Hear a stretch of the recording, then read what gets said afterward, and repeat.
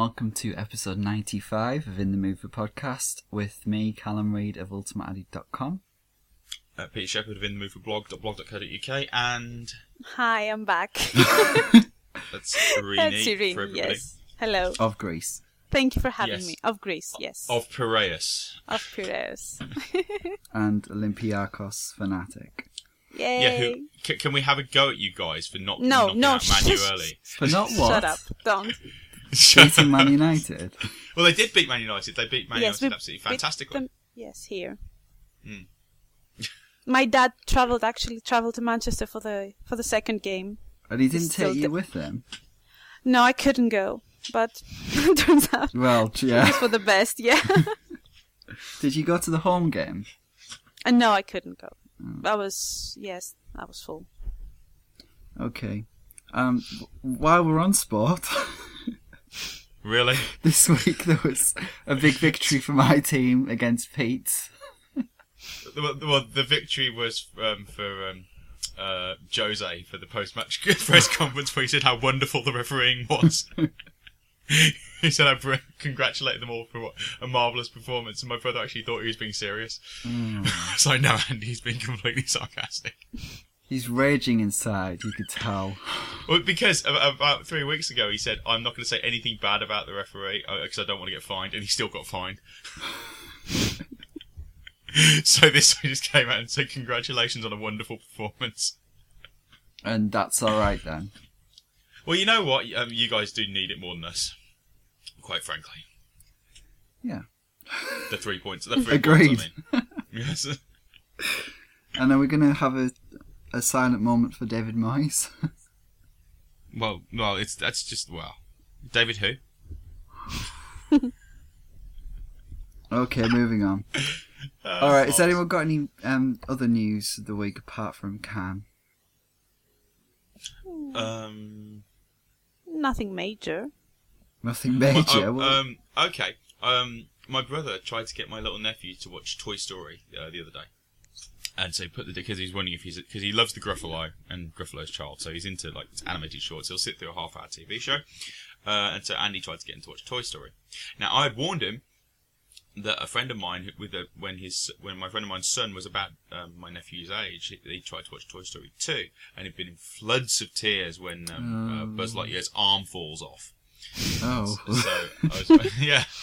So Andy starts watching it, and so the reason he was trying to get my nephew to watch it is because my nephew's really into dinosaurs, and of course you got the dinosaur toy in Toy Story. So of course all that Jack wants to do is like say, "Oh, there's the dinosaur, there's the dinosaur," and I've completely forgotten why I was telling this digression. Yes, I only noticed for the first time that while someone's having a go at Mr. Potato Head, he takes his lips off and starts putting them on his backside about 3 or 4 times.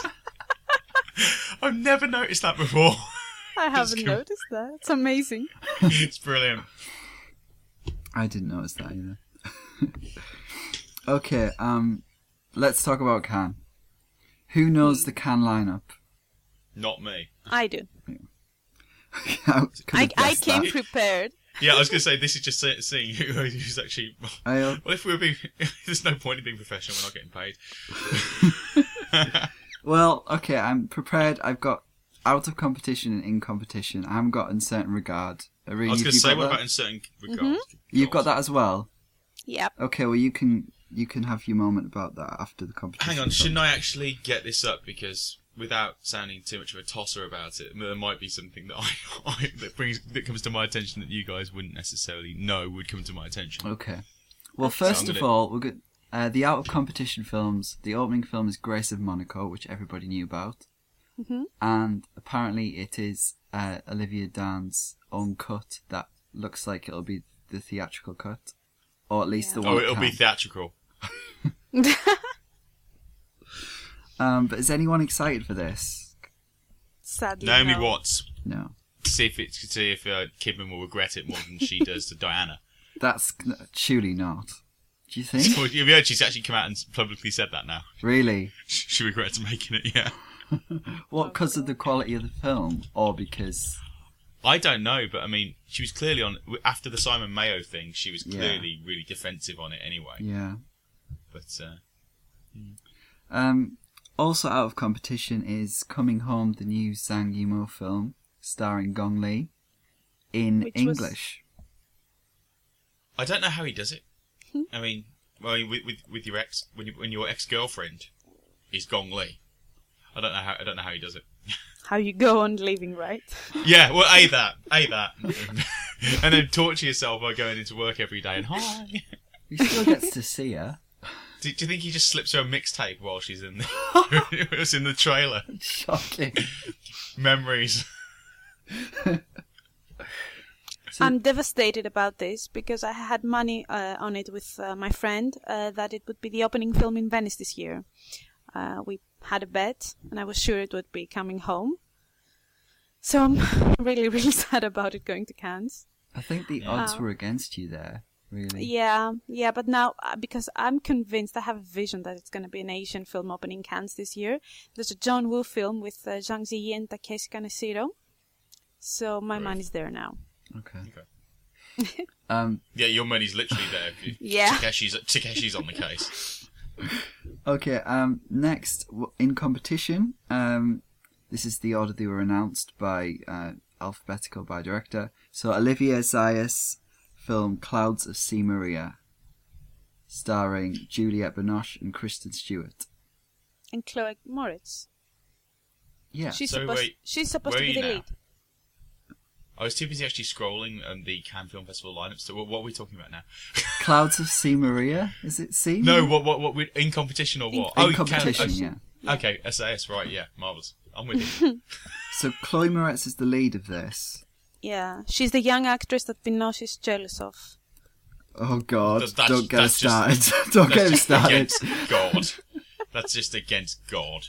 It sounds insane. I'm very curious to see what it is. Cast Very, against very type, then. curious. I'm not a big fan of Chloe Moretz, I have to say. So, I like her. oh, Oh my God! I've just noticed that the next one, Saint Laurent, has actually got Lea Seydoux in it, And Gaspard Ullier. That's the and Jeremy Renier. Yeah, it's pretty good cast. Your boys, Gaspard and Louis. Oh yes, we got early than too.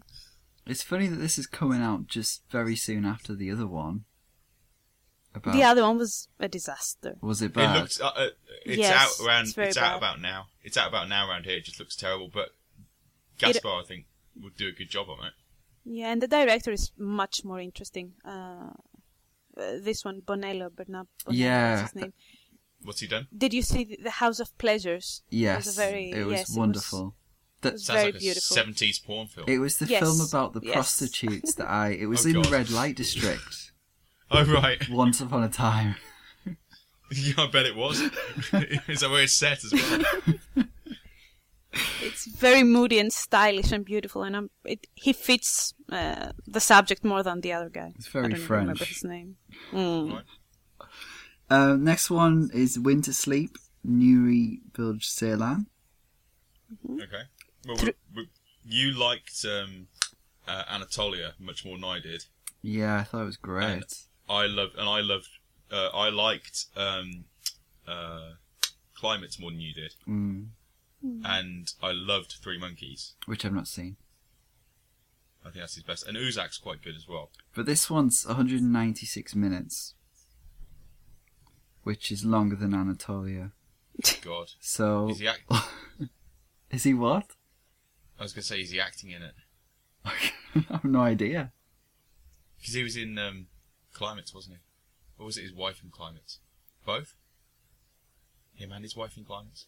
Anyway. I'm not sure. Okay, next one, Maps to the Stars. This is the David Cronenberg's The Player.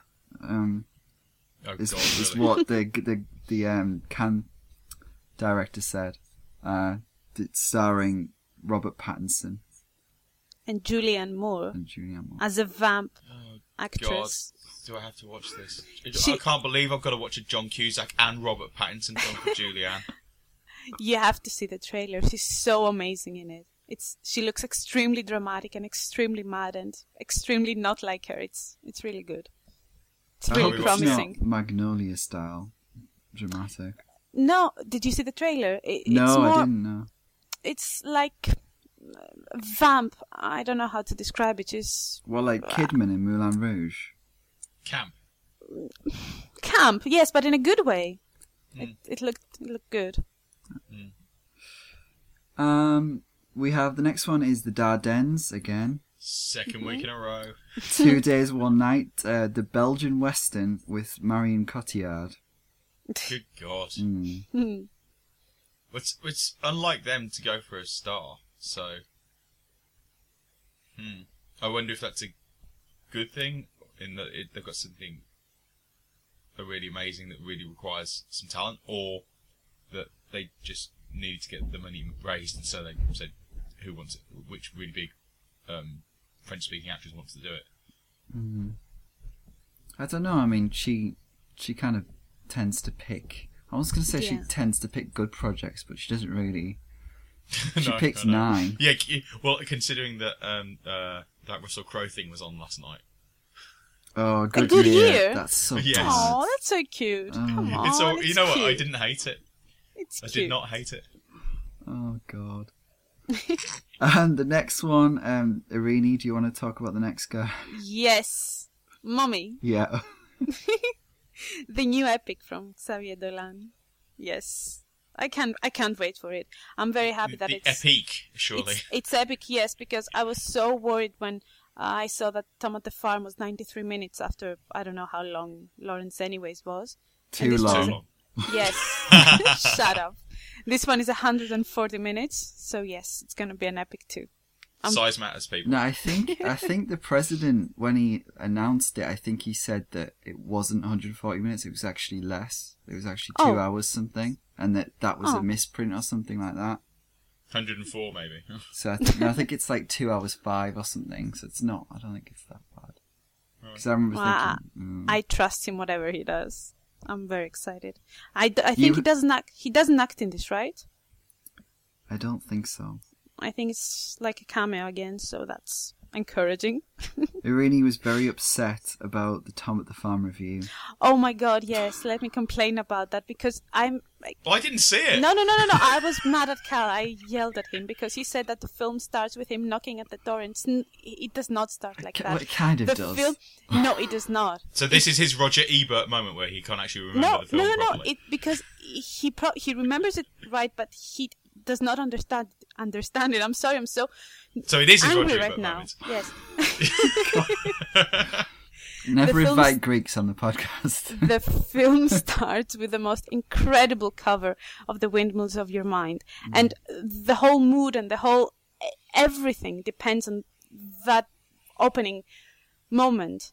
It does not start with him knocking on the door. He knocks on the door, and, I don't know, in 30 seconds in, but the first 30 seconds, that's what makes a difference. That's why you didn't get the movie. I've just been I'm owned. not I've allowed just to been say- owned there. Oh no, you just don't want to fight back. See, I couldn't get away with saying that to him. In fact, what I'm going to do is, in future, I'm going to invite you on, email you my criticisms of Cal's reviewing technique, and get you to spout off on them. Okay. Great. So, Anyway, where were we? Can. Atom Egian is the next. Goyin, yes. He has the film called Captives, which And stars. his wife isn't in it. I've just looked at the cast. Yeah. That's unusual. So we've got. Arsene Khanjan, she's in like quite a few of his things. She was in The Sweet Hereafter. She's in Adoration. She's in a couple of others as well. But Bruce Greenwood again. Yeah. Scott Speedman again. So he's using similar people. And then Ryan Reynolds. I like Ryan Reynolds. Shoot me dead. But I mean, it's got picked for the competition. So does that mean it's above trashy thriller? Well, his last one was just on demand, wasn't it? Yeah. Didn't even get released properly. I didn't even know existence, and they. Okay, we'll ignore the next one and go straight to. No, we won't. No, we won't. This is Goodbye to Language. What a ridiculous title! Which is in 3D. It's in 3D. Yes, it's a ridiculous. It's a stunt move. You know have he's this going to thing just here. be completely derisory of 3D. God. 70 minutes though, so that's a blessing. I'm amazed he can stretch it out that long. First time in 13 years he's been in the competition. It's First stupid to time have in him here. 30 that he's been relevant. Okay, next. This is the Hasnavicius remake of a film I didn't want to see because I was saving it, but I'm going to have to see it. Which is... Have you seen it, anyone? No. The Search, which is Fred Zinnemann film. No, but Zinnemann doing a Western I'd be interested in. Well, no, it's not a Western. This one's just a Western. I thought it was about Monty Clift in the war. Is it the war? I just assumed it was. I'm just thinking it's the Searchers. Oh, right. No, I think it's about... I think he's a prisoner of war or something. Oh, right. So, okay. But is Bejo in this? She's Jarmila Novotná. That's like a combination of two current, modern tennis players. Gajdusova and Novotná. It's the Czechoslovakian connection. The Czech connection. Bejo again, then. And is it Annette Bening? Yep. Yes. Yeah. Them That's too. an interesting combo. I like the artist very much. This looks nothing like it, so we'll see. Well, what did you think of... we know what you thought. I was thinking he did The Past, but he didn't, did he? No. Has he done anything else of note? No, since the artist, no. He has done this silly... what are they called? Shorts? No. With Dujardin, the spy movies. Oh, the OSS. OSS, movies. yes. Oh. Which are fun, but... Yeah. Okay, next we have The Homesman. An actual Western.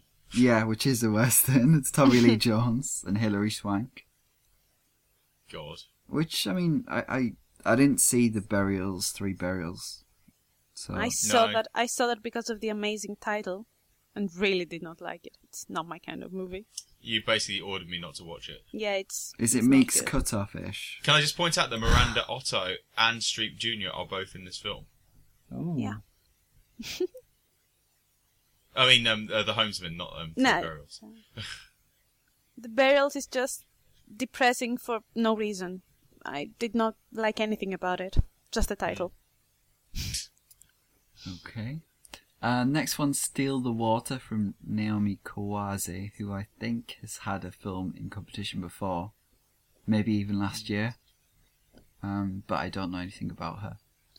I googled this one and it has some really nice posters. Well, that's always a bonus. Yes, that matters sometimes. The aesthetic looks good, very minimalistic. I was just looking down the filmography. I recognised Hannah Zoo, and apparently that was in Cannes, in competition at Cannes in 2011. Right. I haven't seen it though. I recognise the title. Next we have Mr. Turner, which is Timothy Spall as Jay. What's he called? Is it Lowry Turner? Oh, okay. Yeah. Yeah. And that's by Mike Leigh. Right. Mike Leigh's highest budgeted film, apparently.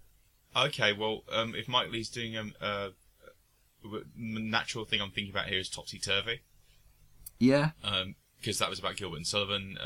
So him using his process to do a biopic of sorts, I'm absolutely on board with. Timothy Spall is a beast of an actor when he's let off the leash, which Mike Leigh has done before. I'm not even going to get into the comparison of his living room scene in Secrets and Lies, and Tom Cruise's "You Had Me at Hello" living room scene in Joe Maguire, which he got nominated for, and Mike Leigh and Tim Spall didn't. Dear. Anyway, what about Pierre Point? 'Cause I haven't seen that. He's excellent you like in him in that, don't you? Yeah, absolutely super. Nailed on. The film isn't great, but Spall's fantastic. In admittedly not a great year. Yeah. Next we have another usual suspect, Ken Loach, Jimmy's Hall. And apparently his response to being in competition was, "Why? I'm always in competition."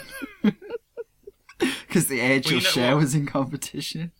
Yeah, well, the thing is, the British press complains when nobody's in competition, and now we've got two people in it, so you do get people who are in it just for the sake of it, because we don't have that many recognisable, I hate the word, I'm just going to use it because it's auteurs, because at the end of the day, Michael Bay's an auteur, so let's just call a spade a spade.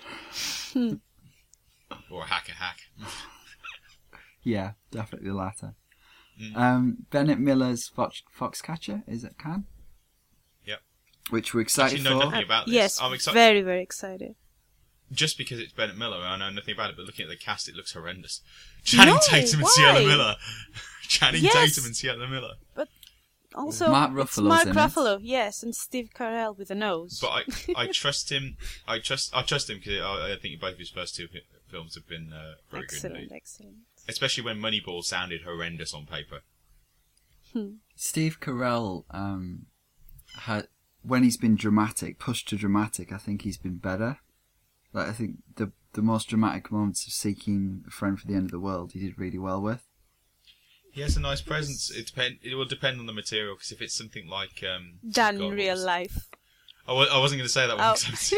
I was going to say the one with Tommy Lee Jones and Meryl Streep, where he's Hope the Springs. therapist. Oh, my yes, the God. therapist, right. Mm. Yeah. But, yeah. I didn't just like the guy. The next film is The Marvel by Alice Rohrwacher, who I've not heard of, but it is a woman, a female director, so that's notable. Because there are only 2 in competition. Last year there weren't any. Yeah. Next we have Timbuktu, which is by Abderrahmane Sissako, who I've not heard of. But at the same time, it's an African film and it's in competition. Oh, Bamako, he did that. Oh, did he? Okay, well that was alright. I haven't seen it, but I heard of it. So we have Wild Tales by Damien Sifron, which again I haven't heard of, and then we have Leviathan. Ricardo Darin, wait for me. Oh, sorry. This is the one. This is the one. This is the one. Ricardo Darin is basically in every other Argentinian film I've ever seen, basically. So him being in it is like a sort of like probably means it's one of the better scripts out there, one of the ones more likely to be good. And then lastly, we have. This is where me and Irene are about to get into a conversation about like Nine Queens and Argentinian films. Nine Queens. I have an Argentinian roommate who adores Nine Queens. It's one of her favourite films. Really? But I haven't seen it. This is where, and she loves Lost in Translation. Maybe this is where Irini says that the remake with Diego Luna and John C. Reilly is better. Is it Criminal? Yes. Criminal's the remake? Oh, God. Yes. Okay, it's not better. I take that back if I ever said it, but it's good. No, I'm just taking the mic. I may have said it. I don't know. I don't trust myself. It's very possible. I don't trust it's very myself. possible. Try having a podcast. You can dredge up random comments from times gone by. Last but not least, it's Shall I say it? Leviathan, which take it away. Zvia Gintsev. I still haven't seen Elena. Oh, it's good. It's good. Is it online with decent subtitles yes. yet? I'm watching it this week then because I've got the week off. Good. Elena, it's on a pad with 2 lines in a square around it. I don't know what it's about. It's about the Book of Job. What? Leviathan. Oh no, it's loosely based on the Book of Job. It looks like it's a multi-narrative Iñárritu kind of deal. Oh dear. Concerning the human condition on Earth. Well, in his first 2 films, what he was really good at was just the mood, atmosphere, and just the build-up of tension, and combined with working extremely well with actors. I mean, the end of The Banishment is just, it's moody and interesting, but not really that good. And then the flashbacks kick in after about an hour and a half, and oh my, then it just absolutely crushes the heart. But then again, that's what happens when you've got Maria Bonnevie acting. Okay. I just thought I'd cut it off before you mentioned Reconstruction. No, I'm not going. No, it's not him. That's the return. No, but she's Reconstruction. Maria Bonnevie. Oh, Maria Bonnevie. You're right. Okay. All right, Reconstruction. Don't get me started with this woman and Reconstruction. She just tells me when the multiple times that she's seen it on the big screen. Just again this summer. I'll send you the date. We're having a screening every year. cinema here. Of Reconstruction? Yep, it's a festival. It's a cinema that plays all its 35 millimeter reels, and they have Reconstruction in stock, and they play it every year. So I get to see it every year. It's the Piss Pete Off Festival. Move to Greece. Which is also known as the Oscars.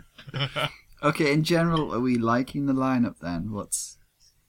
Safe big names. Yeah. I think the potential for greatness really is going to probably come from the likes of the Dardennes and Ceylan, rather than the likes of Agoyan and Asaya. So I think their best work's probably behind them. I think most of the best work's behind most of these people. Except Dolan. Woo! Yeah. Well, yeah. So if I was like the five that I'd be most interested in, are like Zvirgintsev, Ceylan, and Dardennes. I'm just interesting as to how the quality would go, and then I'm excited about the Yves Saint Laurent just because it's him, and I think it's going to be really kind of wacky and bold. Bennett Miller because it's Bennett Miller, and then maybe Lee or Agoyan. I mean, I think Agoyan's done personally, but his films are always fun. Well, apart from Sweet Hereafter, but lately they've been fun. Okay, Preconceptions. Right. Okay, this week we're doing Reaching for the Moon, The Love Punch, Magic, and Lock. So we'll do this in the sort of like we'll swap it around as to who starts in each one. Reaching for the Moon, Preconceptions, Calvino. Well, I knew it was about the poet Elizabeth Bishop. And I didn't know anything else. I knew it starred Miranda Otto, which is not a draw for me. It's not a draw for me. I haven't seen her in enough films. Right. Because she's in a lot of lesser known films from the kind of 90s and early 2000s or whatever. But I didn't know anything about this, so I thought, well, it's safe to watch on the train. Funny. So we'll see how that goes. That's like me watching Passion on the plane. Well, not that bad. It's the second one. It wasn't the first one. I went for Days of Darkness first. Have you not listened to that episode? No, obviously not. I don't remember that detail. I listened to the Passion. Oh God. Right. Okay. Well, I knew nothing about Reaching for the Moon. Cal said watch it, so I did. I had no idea what it was about. I just watched it. Right, now I think I've got this wrong in my mind. I'm just getting out my I'm not doing this on purpose here. I actually do have the Venice program, so I'm sure that this was on at Venice while I was there, and I was thinking of watching it, and then I decided not to. This year? Yes, this year, because I was trying to think of something to do on one of the days as a maybe. I was going to put... Where'd you skip through this thing? Anyway, I knew it was Miranda Otto. I knew it was... here we go. Oh, what's it called in... Flores Raras. Flores... No. It must be Berlin then. Berlin makes more sense, yeah. Anyway, it was at one of them, and I just saw it was Miranda Otto, who I really like. It might have been London. Don't know. Yeah, because it could have been London actually. I hadn't heard it before, so yeah. It probably was London actually. Otto, I think she's amazing and blessed, along with Frances O'Connor. They're both in my sporting actress lineups. I've watched a few of her ones. I think she's a very good little actress. South Solitary is an interesting little one. From a couple of years ago. It's not a great film, but she's very good in it. And I knew it was about an affair, like a three-way affair, basically. And that was it. Okay. Right, so The Love Punch, we've all seen this? No? No, just me and you. Just me and you. Okay, I'd seen the trailer, thought it looked fun. Brosnan, I like in general. Thompson, bit of a career renaissance, so enjoying her at the moment. Tim Spall, yes. Celia Imrie, can't be worse than Best Exotic. No, that was Penelope Wilton. Oh, what's Celia Imrie been in then that I didn't like her in? that's one for me to find out right now while I hand it over to you. But yeah, so I thought this looked fun. Well, the Love Punch, awful title. Yeah, I knew, and I still don't actually know why. But it's a sequel to Donkey Punch. It's Donkey Punch 2. Oh God, I was no. Can I just point out that I didn't know Louise Bourgeon was in this? I did. That was a credit conception. Okay. Because I tried to contain my excitement. Happened. Tried to contain my excitement. And failed. I'd seen the trailer once and I thought it looked quite fun, and it's the guy who directed Last Chance Harvey, which I haven't seen, but I had heard good things about. So I was quite looking forward to it, and Emma Thompson's having a bit of a career renaissance, as it were, last year, and I do like Pierce Brosnan more in comedy than in Did you know this was the guy who did Last Chance Harvey? That's what I said. I'm not listening at all. I'm scrolling down Celia Imrie's IMDb page, that's why. And I hadn't seen Last Chance Harvey, that's what I'm saying. So. Oh, okay, fine. But good cast. I was going into it wanting a good time. Second time I've done that. It's brilliant. Pardon? What? Reaching for the moon. Oh God. So Magic, this is just you. Magic. I knew it was the guy who did the Cactus film, which I thought was alright, and I knew it had Juno Temple in it, which is a plus. Is a huge plus. And I thought it was a horror film. Oh my God! Sorry, see, I was just scrolling down Celia Imrie's page. It gets down to 1995 in the Bleakwood Winter, where she plays a character called Fadge.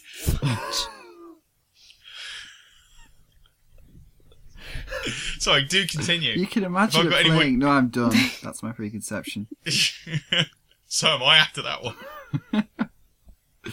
Okay, Locke, Irini. No, me you first. Go. Oh, okay. No, okay, you go, Irini. because all my preconceptions were because of you, so you go first. Ooh. Okay. Right, well, this was at Venice. This was at Venice. Yes, I saw it there. And I was sort of interested in seeing it because it was getting good notices, but I mean, with it being Tom Hardy, who I don't care for as an actor, I liked him in Inception. I'm not going to say I hate him in everything at all. I did like him in Inception because he treated him with the contempt it deserved. And well, he did. He was the light relief. Yeah, he was fun. Yeah, and Stephen Knight. I don't dislike films based on Stephen Knight's screenplays, but Stephen Knight's screenplays are the worst thing about films that are based on Stephen Knight's screenplays. God. So he's the negative in all of the films that he's been involved in for me. So, but that being said, Hummingbird wasn't bad. Yeah, I quite liked Hummingbird. Well, it passed the time. Maybe that was Jason. I don't know. Yeah. The statement. You embraced the statement. I did. But I think he has real religious issues in his scripts that don't add up and seem a bit simplistic to me. So I was a bit worried about the script of this. Tom Hardy, I don't really care for that much either. I like Hardy. I think he's very charming as an actor. I liked him most in Warrior. Yes, he was very vulnerable there. It was a different kind of performance. He was trying to be Brando too much for me in that one. Or the scene on the beach. Yeah. Well, that's Nolte though, isn't it? Well, no, he's right, but still, it kind of worked for me. So he isn't a draw for me, but I was kind of interested to see it because the concept. I knew it.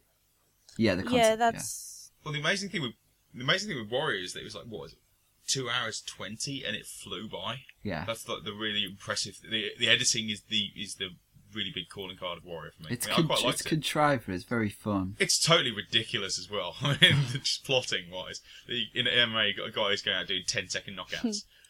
Whatever. When you allegedly assembled the best 8 middleweights in the world. Okay. Cool story, bro. Really? The concept. No, I like Hardy, and I don't care much about Stephen Knight. Pete was whining the whole time about him in Venice. So I think is that just after we'd seen Hummingbird? No. No, this was like after. No, this was just after I got back from the Guggenheim. I was just because. And I think Locke played it a couple of days after you left, but I still had the buzzing. You're buzzing in my ears that it's. Why would you see that? But the concept sounded so interesting. I was very curious, very excited to see it. Okay. Right. So this is where I check how long we've wasted on this opening. Reaching for the moon. 35 minutes, that's impressive. That's quite who's doing Reaching for the Moon? Well, Cal's got to do at least one on his own. Oh, we're so doing... two. So do you want to do Reaching for the Moon or Love Punch? And I'll do Locke. I want to do Love Punch. Okay. Really? Yeah, I think you should do Locke. That's going to be fun. Yeah, so I'm doing Reaching for the Moon then. Yeah. Okay, Reaching for the Moon begins with a decidedly red-headed Miranda Otto on a bench in a park. Not in the way that Lea Seydoux was on a bench in a park in Blue is the Warmest Colour. She's reading two stanzas of poetry to a friend of hers who's trying it on with her and informing her that it's not good, it's not enough to just leave it there and she's got to carry on, blah, blah, blah, blah.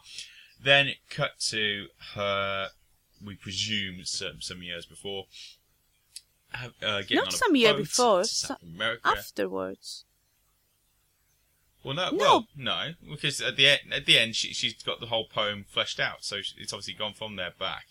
Unless you're saying she's done that at the beginning, then because I think so. He makes an observation, something like silly observations make broken into lines, which she later amends. Yeah. So it's linear. It's perfectly linear. I wouldn't describe anything about this film as perfect.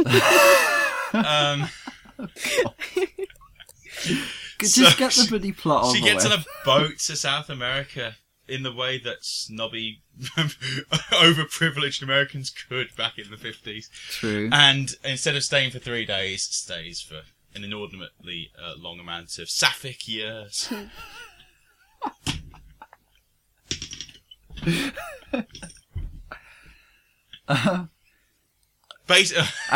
I like how the film doesn't mess around. It's sort of like I had to keep I just kind of checked my watch casually, and it was like 25 minutes, half an hour in, and a lot of stuff had happened, and a lot of relationships had been established, which I thought you were going to say skated over, which I was quite pleased with.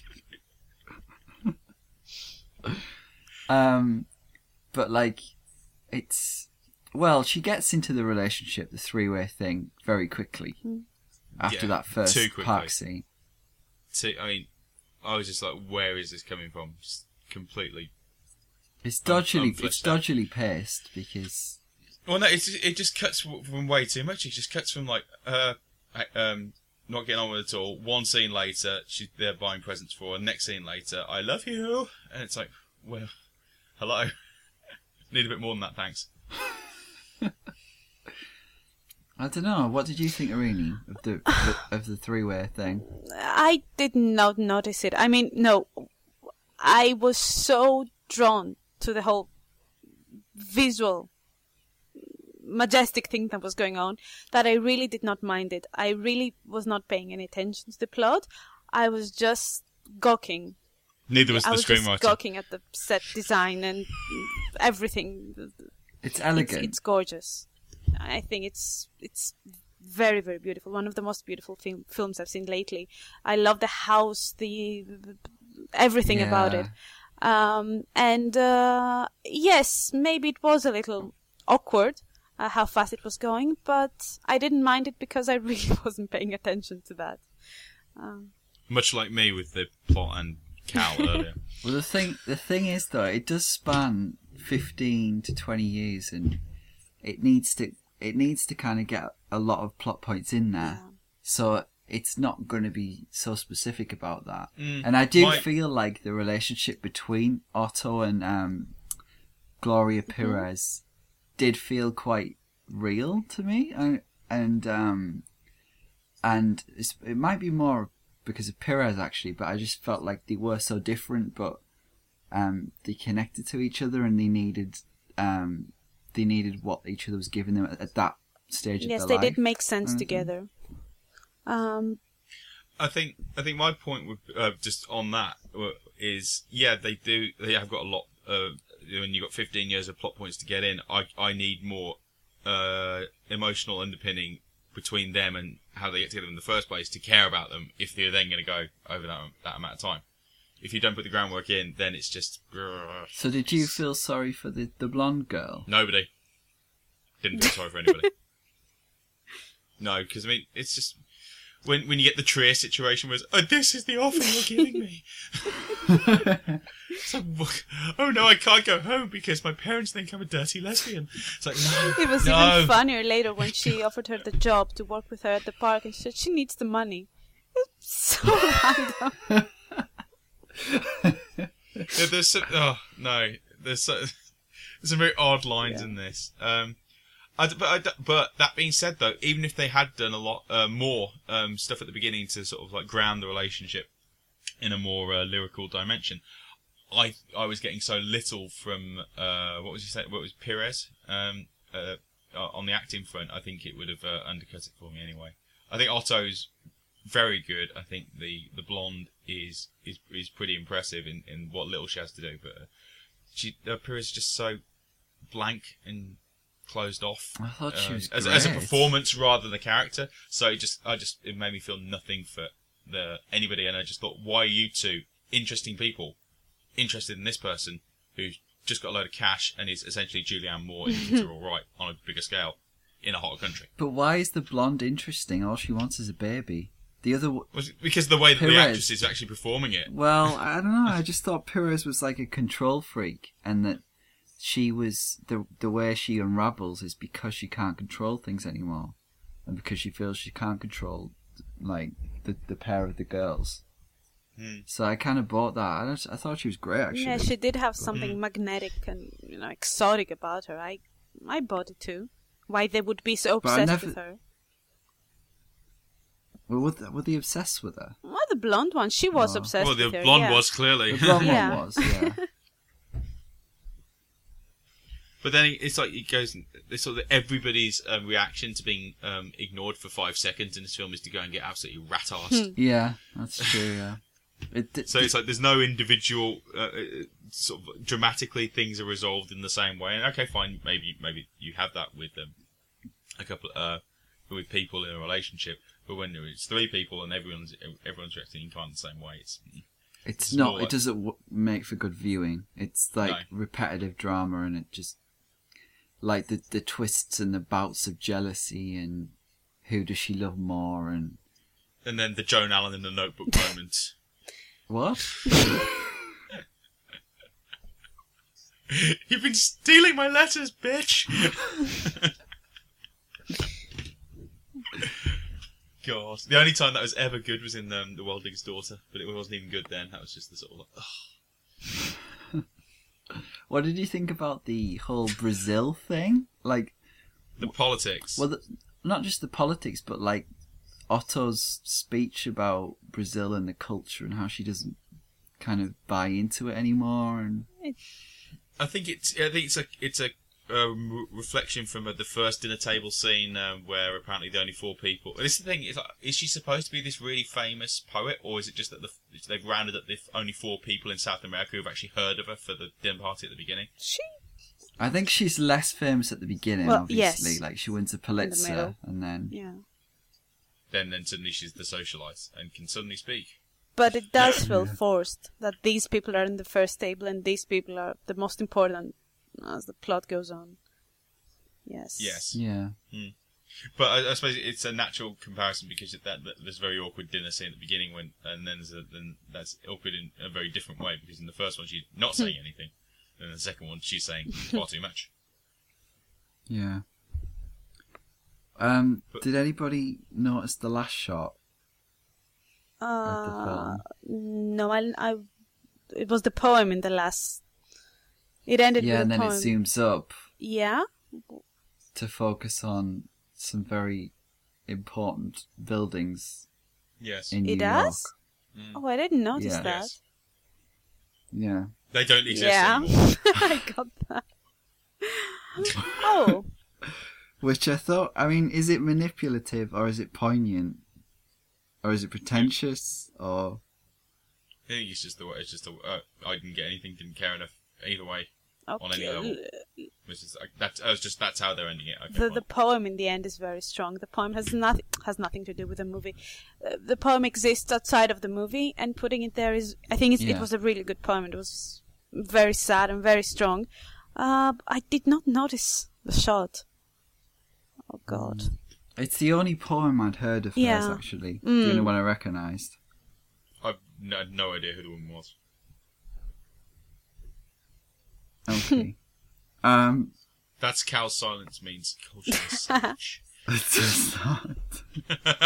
I only knew one of the poems, so she can't be that famous. I'm joking. B-, I'm giving Reaching for the Moon. 7 out of 10. Most of it for the. What?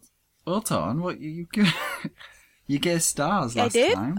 So I gave it 3.5 on Letterboxd. That's 7 out of 10. Okay. Same. Yeah. Same thing. Okay, cool. But I want to specify that it's out of the 3.5 stars. All three of them are for the sets and for the costumes and for the production design. And it was gloriously beautiful. Okay. Can I pass on this one? No. For the record, for the website.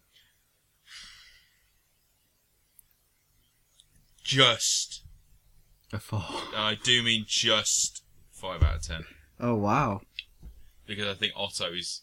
She's really, really good. I think she might be in my lineup.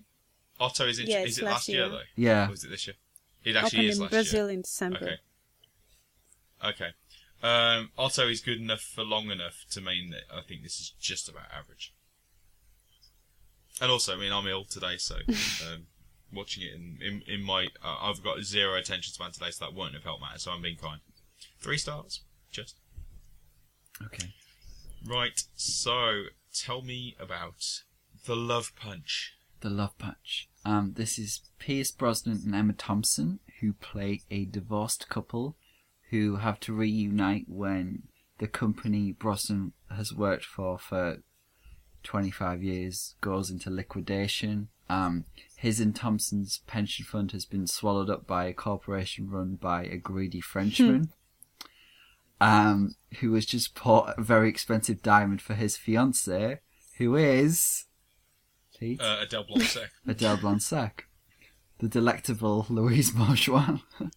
The girl, was it the girl from Monaco? Yes. With the help of Celia Imrie and Timothy Spall, their friends, Thompson and Brosnan attempt to infiltrate the couple's wedding and steal the diamond to pay back the hard-working people who've lost their pensions and jobs. And none of this actually describes the film quite as well as just saying it's Gambit meets Le Weekend. It's very Gambit, but the better. new Gambit or the old but Gambit? It couldn't be. The new one. The first one. But it could be worse than Gambit. It's Gambit for the it's Gambit for the heist factor, and it's Le Weekend for the two people. Yeah, that's true. Yeah. Reconnecting in a French city somewhere, or not. Did you see Le Weekend? No, I haven't seen it yet, but it's on the list.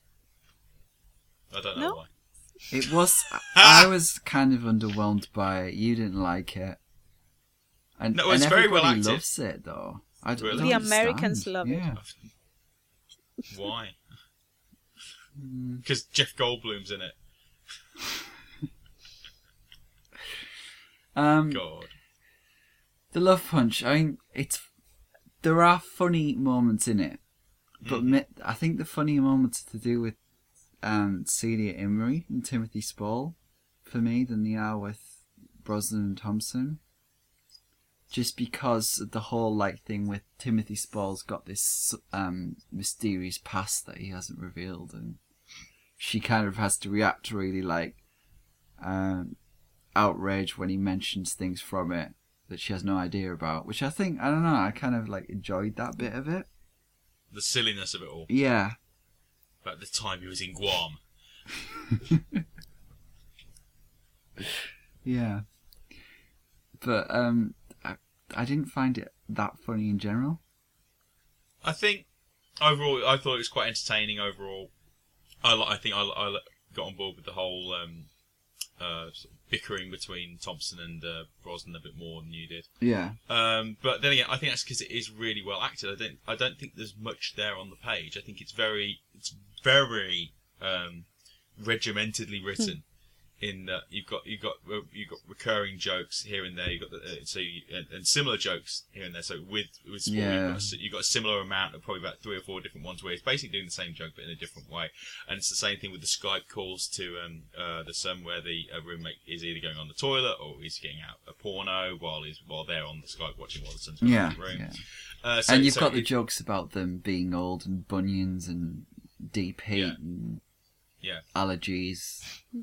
The one that not that there was that many people in the showing that I went to, but the one that got the biggest laugh was after they've fallen asleep in the same room and been spooning, and she wakes up and immediately says, "Oh no, we didn't, did we?" Yeah. That's the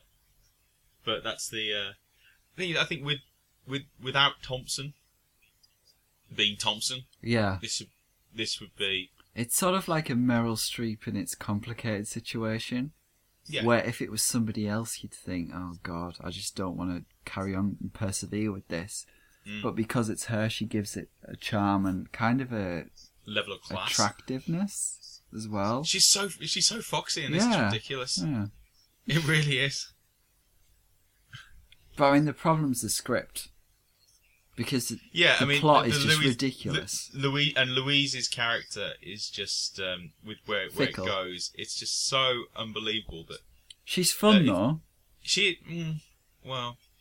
the weakest I've seen her by an absolute mile. But she hasn't got anything to do. But she's not as young as that, is she? She's playing younger, right? Yeah.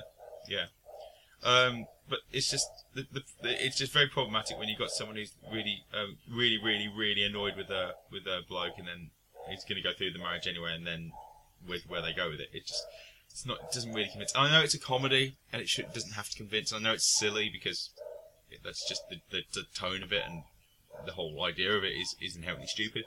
But it has to convince to a degree. To a degree, yeah. And it doesn't. But I think it holds itself together for long enough. I certainly think it's better than the 2 films I just mentioned, Gambit and The Weekend. But it's just more inherently likable, frankly.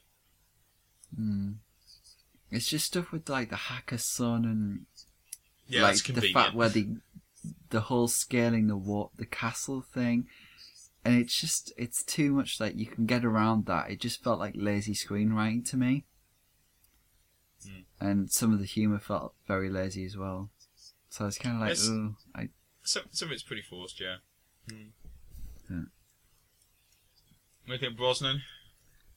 Good, fine, yeah. On the Suzanne Beerometer, how good is he? Not as good as Beer, not as good as the Matador, but better than what else is there? Oh, Brosnan. Better than any of the Bonds, certainly. It's like a 7 on the Beerometer. Yeah. Did you see A Long Way 6 Down? 6 or 7. The one he did now. The one based on the No. No.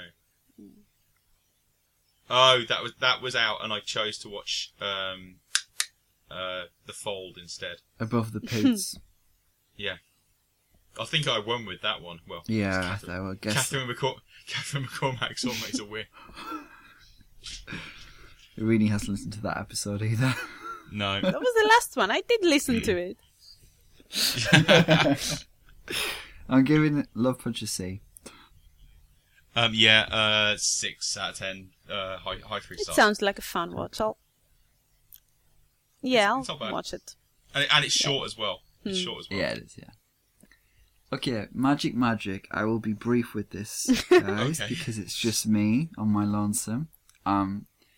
This is about a girl called Alicia, who's Juno Temple. She arrives in South America to go on vacation with her cousin. When her cousin's called away, she's stuck on a remote island off of Chile with 3 of her cousin's friends, who Is this Black are... Rocket again? Well, hold on a minute. Is Lake Bell going to get naked and start digging again? Sadly not. Or is Matthew McConaughey in a boat at the tree?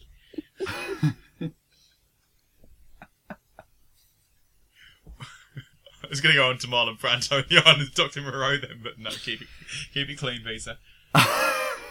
Michael Cera is one of the friends. Catalina Sandino Moreno is one of the friends. Win! We like Yes. her. Win at life.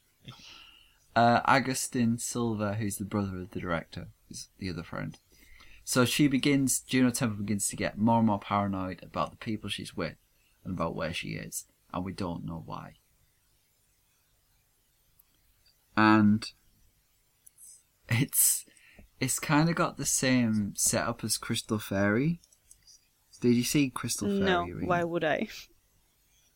Nah. The cactus film. No, I didn't. Nice title, but no. Well, I watched 5 minutes of it and just... yeah. Well, it wasn't... I just couldn't be asked. I don't blame you.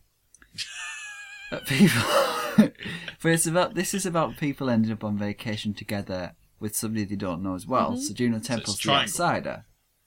It's what? It's Triangle without Melissa George, which is just the worst thing in the world. Yeah, but Juno Temple's there. Yeah, but she's not Melissa George. It's just the worst thing imaginable. Well, but I don't know if this has happened to Sebastian Silva at some point. But I find it like coincidental that this has popped up again. This is like the situation in this film as well. I just think he might have some prior history there. But anyway, I thought it was going to be a horror, and it ended up being... I don't know, it ended up never going in the way you'd expect it to, or committing to a genre or anything. It was like, 1 minute I thought it was going to be supernatural horror. Oh, shit! What? I missed my Pulitzer digression. Damn, we've got to go back right now to Reaching for the Moon, because there's a point where she wins the Pulitzer, and I was sat there watching it, I thought, oh yeah, like, I'm supposed to be really impressed. Roger Ebert won the Pulitzer, for God's sake. So I actually did a bit of research on this, and I found out what year Roger Ebert won the Pulitzer in. I wanted to see if it was actually when he was still just doing reviews where he just told you the plot for like 90% of the film. Anyway, turns out Mr. Ebert won the Pulitzer in 1975 he won the Pulitzer for criticism for his work in 1974. And basically all that means is saying in your review of Godfather 2 that you couldn't figure out who ordered one of the hits, so therefore it's really undisciplined and they're unable to draw this work together and make it work in a level of simple, absorbing narrative. So because you can't figure it out, that makes it a bad film. Give the man an award, people. Oh, God. Sorry. That's the so second you were saying... poponym you've had. I know, but I knew it was coming. That's why I made the earlier ones. And then I forgot. I haven't read that review. He didn't like Godfather 2? Well, he gave it like 3 stars, but he was criticising it for being like, for basically having stuff that he couldn't understand, and not pulling it all together properly. I'm thinking, whatever. Great criticism, mate. Okay. But Magic. Mm-hmm. Back to Magic. I thought it was, at one point I did think it was going to turn into Black Rock. Mm. It throws in these red herrings, like one of the characters seems like they might be close to death. Not through something thrill-seeking, through something long-term. He read Roger Ebert's review of The Great Gatsby. Come on. In the year that he won the Pulitzer. Was that 74, Yes. The Great Gatsby? I think it might be. But it's like, I don't know where it's going, and part of me is quite infuriated with that, but other part of me is drawn to it because of that. So it ends up being more of a Sound of My Voice meets Beyond the Hills kind of situation. Lesbian nuns. No lesbians, but... It's not a Stephen Knight film, people. It's not. She wasn't lesbian. She's the worst lesbian ever if she was. She didn't need to be. She had the stare. But this has got like a spiritual edge that's sort of strange. So I kind of was drawn to it, but Juno Temple's character is really annoying, and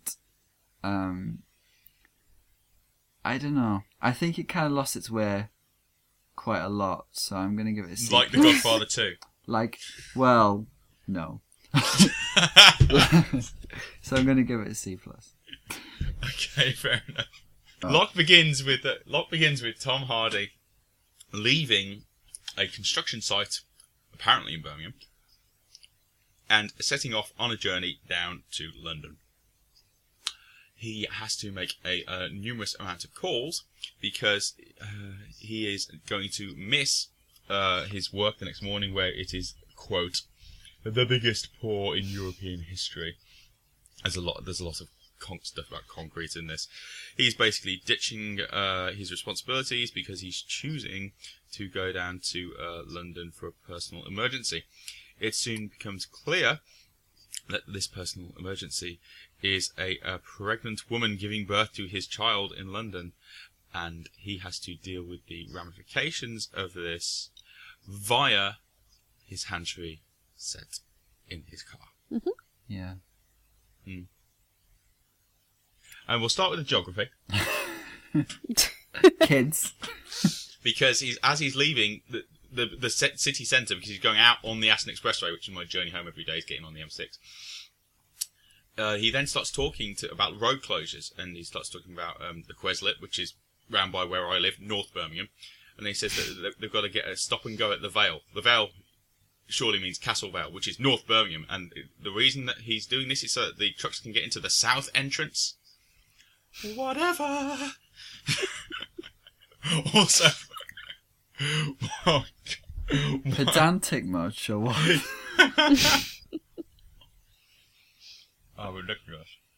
I hope a Brummie eventually listens to this podcast at some point and actually applauds as you say that. But really... No, it's just staggeringly unconvincing. Also, the idea of a 55-storey building in Birmingham, are you kidding me? I've only been there once. All we do is shop some bad football teams. I mean, come on. True. Well, okay. What do you think about? Because it's not just Tom Hardy here. It's voice performances. Yeah. Chris O'Dowd. It's not Chris O'Dowd. Sounds like Chris O'Dowd. It's not though. It's not. It's Andrew Scott, someone like that. Yeah, right? Andrew somebody. Yeah. But I mean, it's not. It's full of subjects that I wouldn't really. It's full of something. Be interested in. It's sort of like concrete. I wouldn't normally be interested in concrete, and there's a lot about concrete. But I think that it's not. Yeah, we owe it to the concrete, apparently, Cal. The what? That's what people say. We owe it to do this to the concrete. We owe it to the concrete to do this. Yeah, but it's not. Why is he Welsh? It's. I think he's decided. He's decided to. It's do because Welsh. Tom Hardy can't do a Brummie accent, so he's thinking, "I'll do some Welsh." Okay, that sounded more Bangladesh, but whatever. But it's like Sorry. None of the subjects are inherently interesting, but it's not about the subjects. It's about his character, and for me, it's like a character study, and it's basically a tour de force kind of thing, rather than about all of this logistics. So I think everything we learn about what's outside the car, we learn something about the character. And that's what I like about it most. But what I liked about it the most was the method. How he constantly put everything into order and how he tried to make sense out of everything. I really liked the methodology of it, and that's why I really, really, really liked the ending. The last conversation he has. Yeah. Because I thought it could have gone another way as well. Yes, so I was very happy with the ending because his way of thinking. Shut up. His way of thinking was the thing that impressed me the most about him. How controlled he was, and that's why the ending was moving in a strange way. Yeah, it's not telling you how to feel about him either. I don't feel like it's making him sympathetic. But at the same time, I think you see how he might have got into the mess by how he is as a person and by how he always wants to be noble, but but the fact that he hasn't been really kind of kills him and sends him up the edge. Yeah. But The father stuff, why he is the way he is, because of his father and all that, I think that's the worst part of the movie. And when he looks at the mirror and he thinks he's talking to his father, that was the weakest part of the movie for me. That's not what I did not buy that. The problem is, though, when you're stuck in that environment and he has nobody to talk to apart from the people on the phone, it's like, would you rather he'd said that to another person? No, but I don't know. I would like it handled in a different way. I think that the cinematography in it is very, very good. And that's the only flaw I find in it. I love how actiony it made it look. But that's the one thing that bothered me. Yeah. Pete? Oh, there's more than one thing that bothered me. What do you think of Tom Hardy then? Because I was really impressed. But I think he's just got no screen presence, and just nothing grips me. So when he's on screen for that, if you had Colin Farrell in Phone Booth, I'm constantly interested by that performer and the way he's acting. With Hardy, it's just I feel my eyes just shifting off the screen, and vocally, the one similarity he has with Brando is that vocally he's quite woeful, and with his delivery of the lines and everything. So when you couple the two together, where I don't get any energy from his performance at all. And I didn't find anything in the character to be interested in inherently, and that's more of a screenwriting issue. So when you combine his approach as an actor with the execution of the film and the sort of story that they're telling, it was just an example for me of the wrong type of actor for the wrong type of story. There's a film from about, when was it? About 2004 or 2006, a Danish film called Day and Night, and it's got all the best Scandinavian actors you could hope for. Mikael Persbrandt the lead, and it's just literally set in the car. The camera doesn't really move. It's looking in to the passenger seat and the driver's seat, and Persbrandt's driving around. He's going to go away, and it's a success with him picking up about 5 or 6 different people because he's saying goodbye to them all. And so the great thing with that film is you have all these people coming in like Lena Endra or Pernilla or August, and all these people coming in and giving like these like knockout little 5 or 10 minute cameo roles. And Persbrandt's really, really great, and because he's such a magnetic screen presence, it's just really, really interesting. Whereas with this, because it's just him, it really does rely on that a lot more. And so the acid test is how you respond to Tom Hardy as a performer. Yeah. If you think that and it's an opinion, so you're allowed to think that. If you think that he's an interesting performer and he grabs you and arrests you, then you're gonna like this film. There's just no getting around it.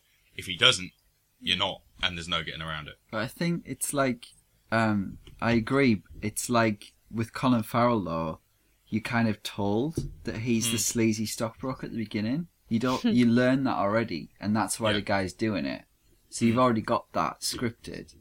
That arc, whereas I think like Tom Hardy at least has some job to do in this, and like I don't know. I feel like he thought about his character enough and thought about how to play it. And my issues are more with Irini was pointing about the character. My issue with the screenplay are more to do with the artificiality of the plotting rather than the character stuff. Like with the dad, and I do agree the dad stuff wasn't great, but it was at least I can see Cal's point of view that at least it's underpinning some sort of like motivation and how he might have found himself in that situation. Yes. Blah blah blah blah blah. My issue is more along the line. This is the Inception thing we were talking about the other week, where the writer creates problems and then immediately solves them. And he's just like, well, you've only just and so it's really lazy way of creating drama. With the stop and go and all that stuff. Well, with the stop and go, and it's more like the phone number where he rings his son to get the phone number, which is in a piece of paper in his wallet. Why isn't the phone number in your phone? Nobody keeps a phone number on a piece of paper for a kickoff. And then B, he doesn't get it because of what's happening with the plot. And then C, 1 minute later, the Irish guy who I thought was Chris O'Dowd rings up and says, "Oh, I've got the number anyway." And so it's just messing around for the sake of messing around, and it doesn't create tension or drama. I wasn't thinking, oh my god, he hasn't got the number. He's not going to be able to get his building built exactly the way he wants to. I mean, I can't give two tosses about that at all. And but so I thought like some of the voice performances were dodgy, particularly the wife. I thought was way too over the top, because I don't know, I feel like there'd be more silence from her and she wouldn't. You wouldn't answer the phone. Yeah. You would not be able to get through to that night. It was way too dramatic. Yeah. And I don't think she'd be dramatic if she was married to him, because he was very placid. And well, but you could imagine like him being with a very high maintenance woman, like some laid back guys are. Yeah, but she'd have to be patient, wouldn't she? I mean, he's not going to just jump at the drop of a hat. Yeah. What do you think about the way it's shot or anything? Is it's kind of Collateral-ish? Yeah, I can see that comparison. I mean, it takes a different approach to Collateral purely because, like, Collateral's... I'm not talking about cinematography now. I'm going more sonically. Because Collateral's got a really good soundtrack. I think that really helps. I think this has got some nice music, but I don't think it suits the tone of the film at all. And I don't think I think it's fine, but it's more sort of something that would be in The Giant Mechanical Man or some sort of indie cutesy drama. That's the sort of music that's in The Giant Mechanical Man. What a weird mention. I know it's not what you expect in a sort of in this sort of film. I rewatched that the other way. That's why it's on the brain. Yeah, it's very smartly shot, I think. And I remember Terry Gilliam talking about 12 Monkeys, and he said that he was really annoyed when he really loved the script, but when he actually came to shoot it, he realised how much of it was just Bruce Willis and Madeleine Stowe in a car, and he said it's just gonna be boring. And I do think that Knight as a director does try his very best not to make it boring visually by putting it on the outside and using all the lights and the reflections and what have you. So it is interestingly done in that respect. Yeah. It's almost like he's talking to somebody in the back, even though there's nobody there. Like, I thought at first it was somebody in the back, and it was there's going to be a twist. But it's like Silent Hill. What's the one with all the urban myths? Urban Legend? Urban Legend, that's the one. Urban Legend 3, because I'm sure there's been a sequel. This time it's Welsh.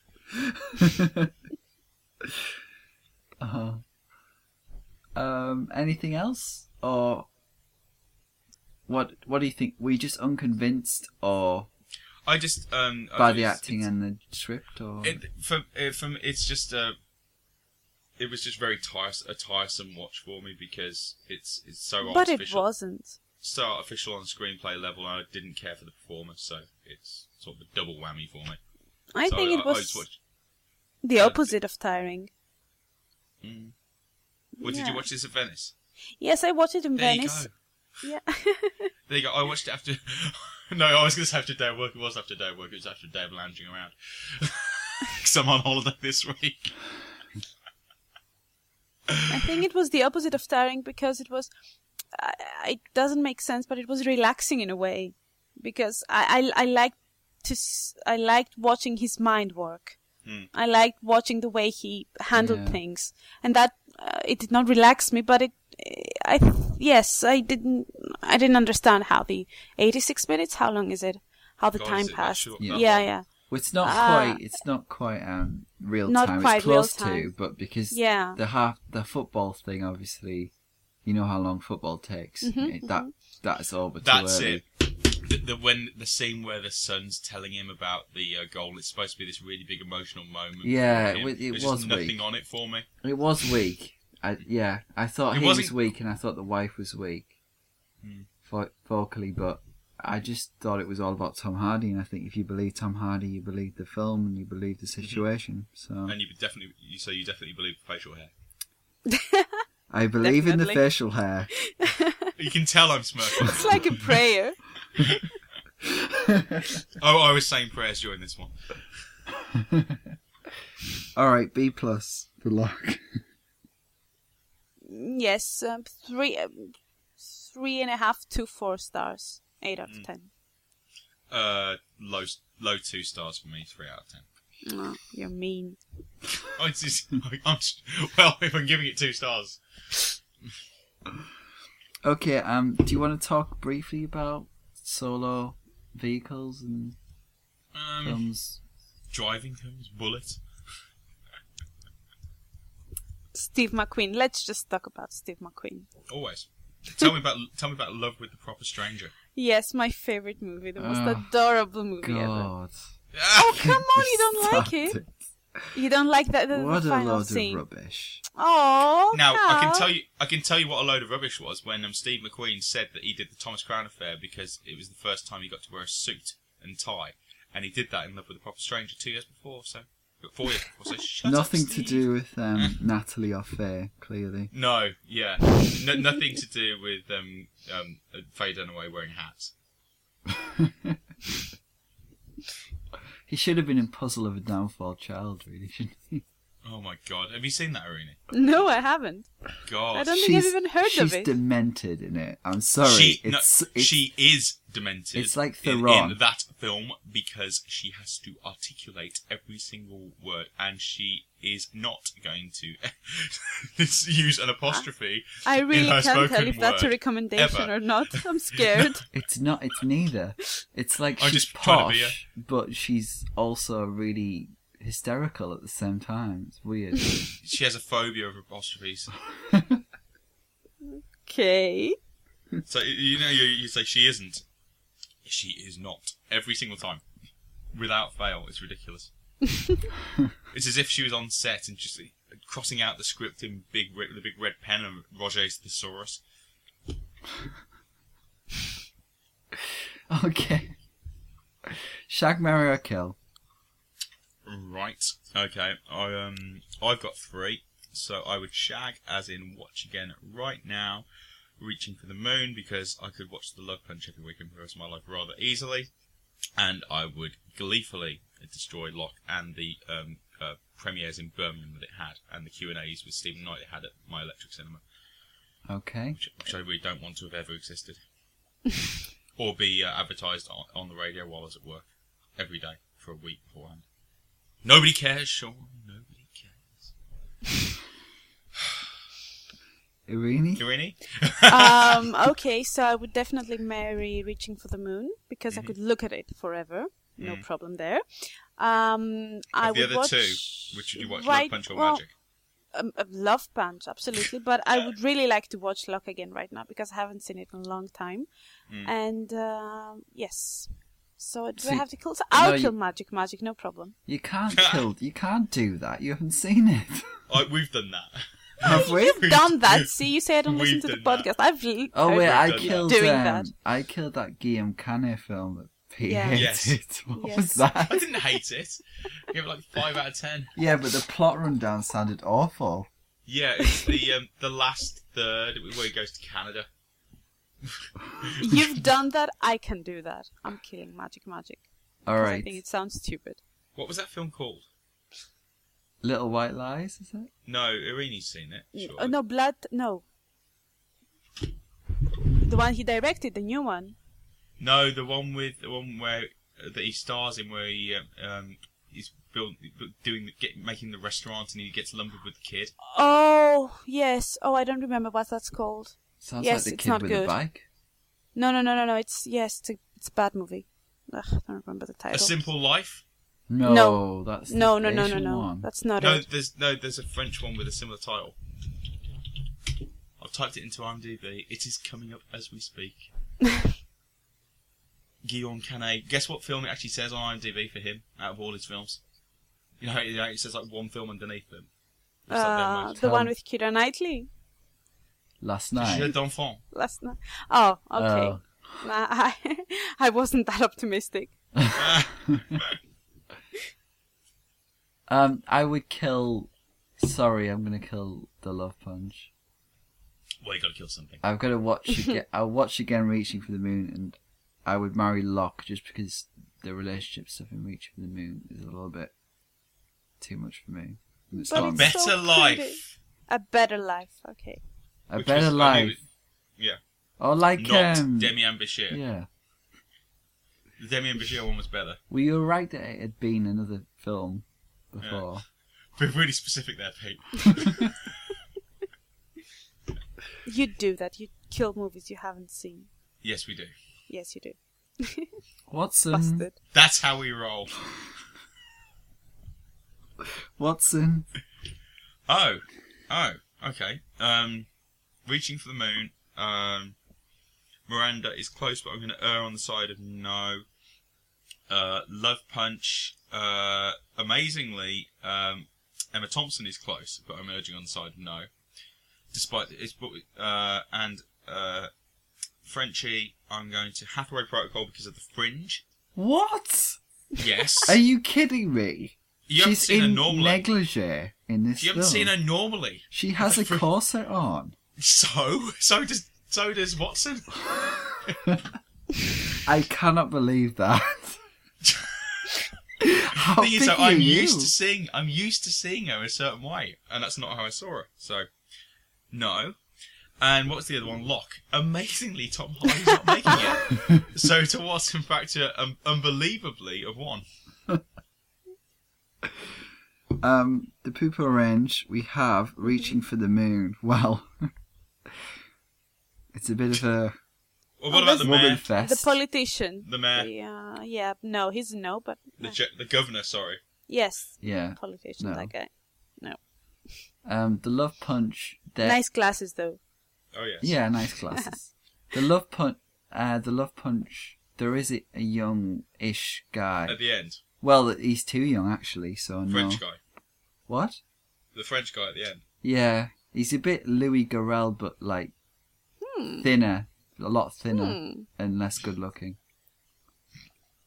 So. Piers, I take it, is still a no. Well, Louis Garrel would be a no. So. What? Yeah. Are you serious?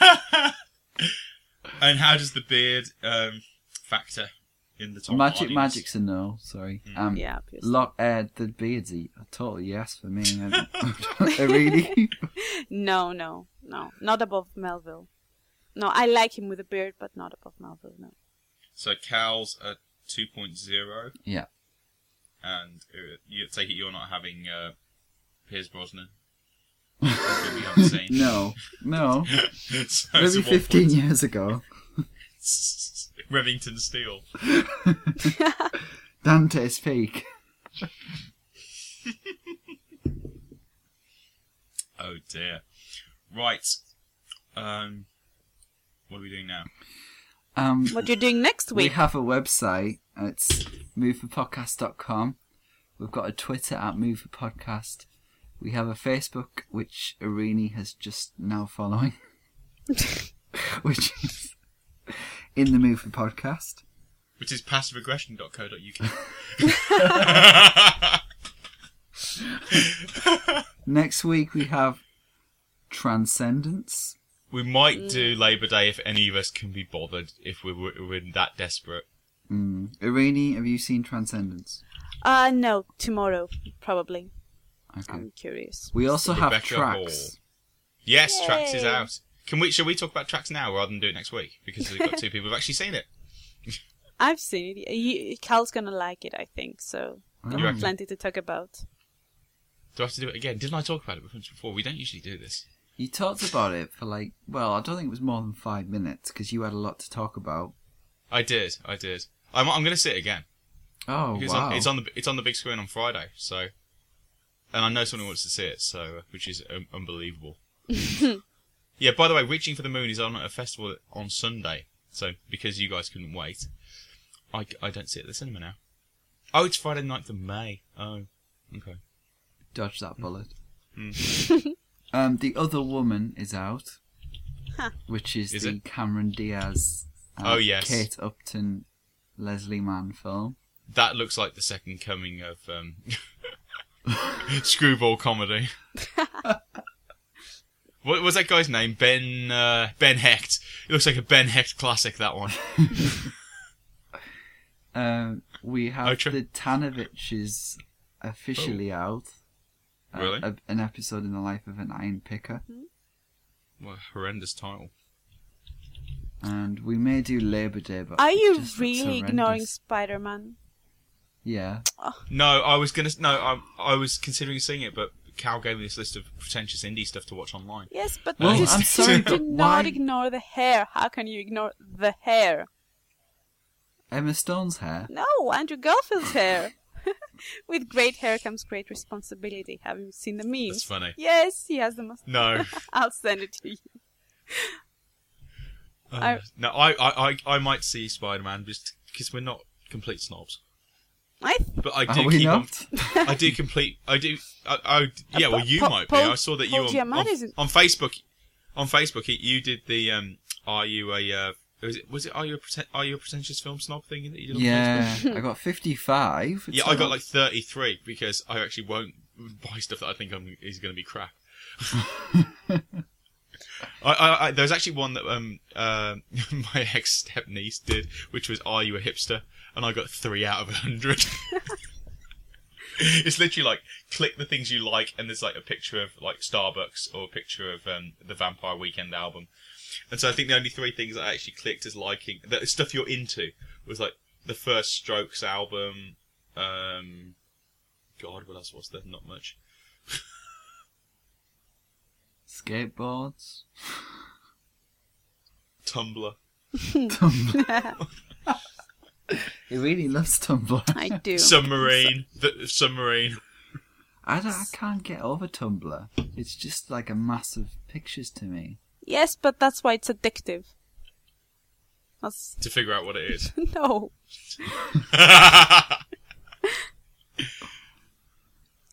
Did you hear that story today about the guy who proposed to his girlfriend by getting a personalised jigsaw puzzle of a photo of them together and putting "Will you marry me" on it? Oh. And then he God. gave it to No. he gave it to her. No. Yeah. Oh.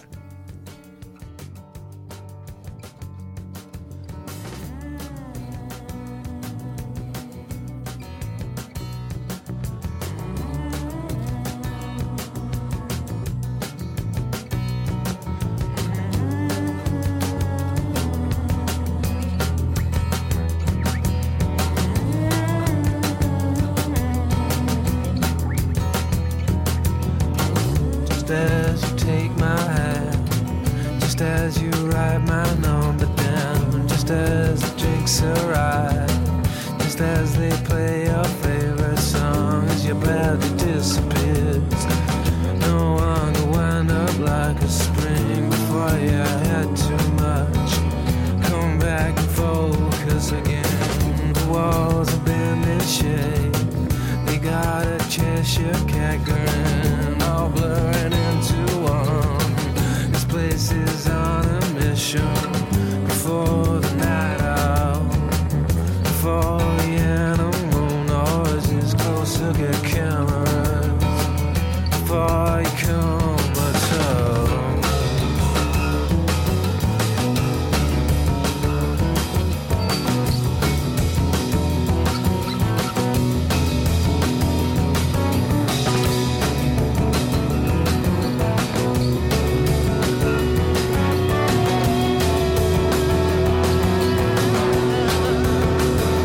Before you run away from me, before you're lost between the notes, the beat goes round and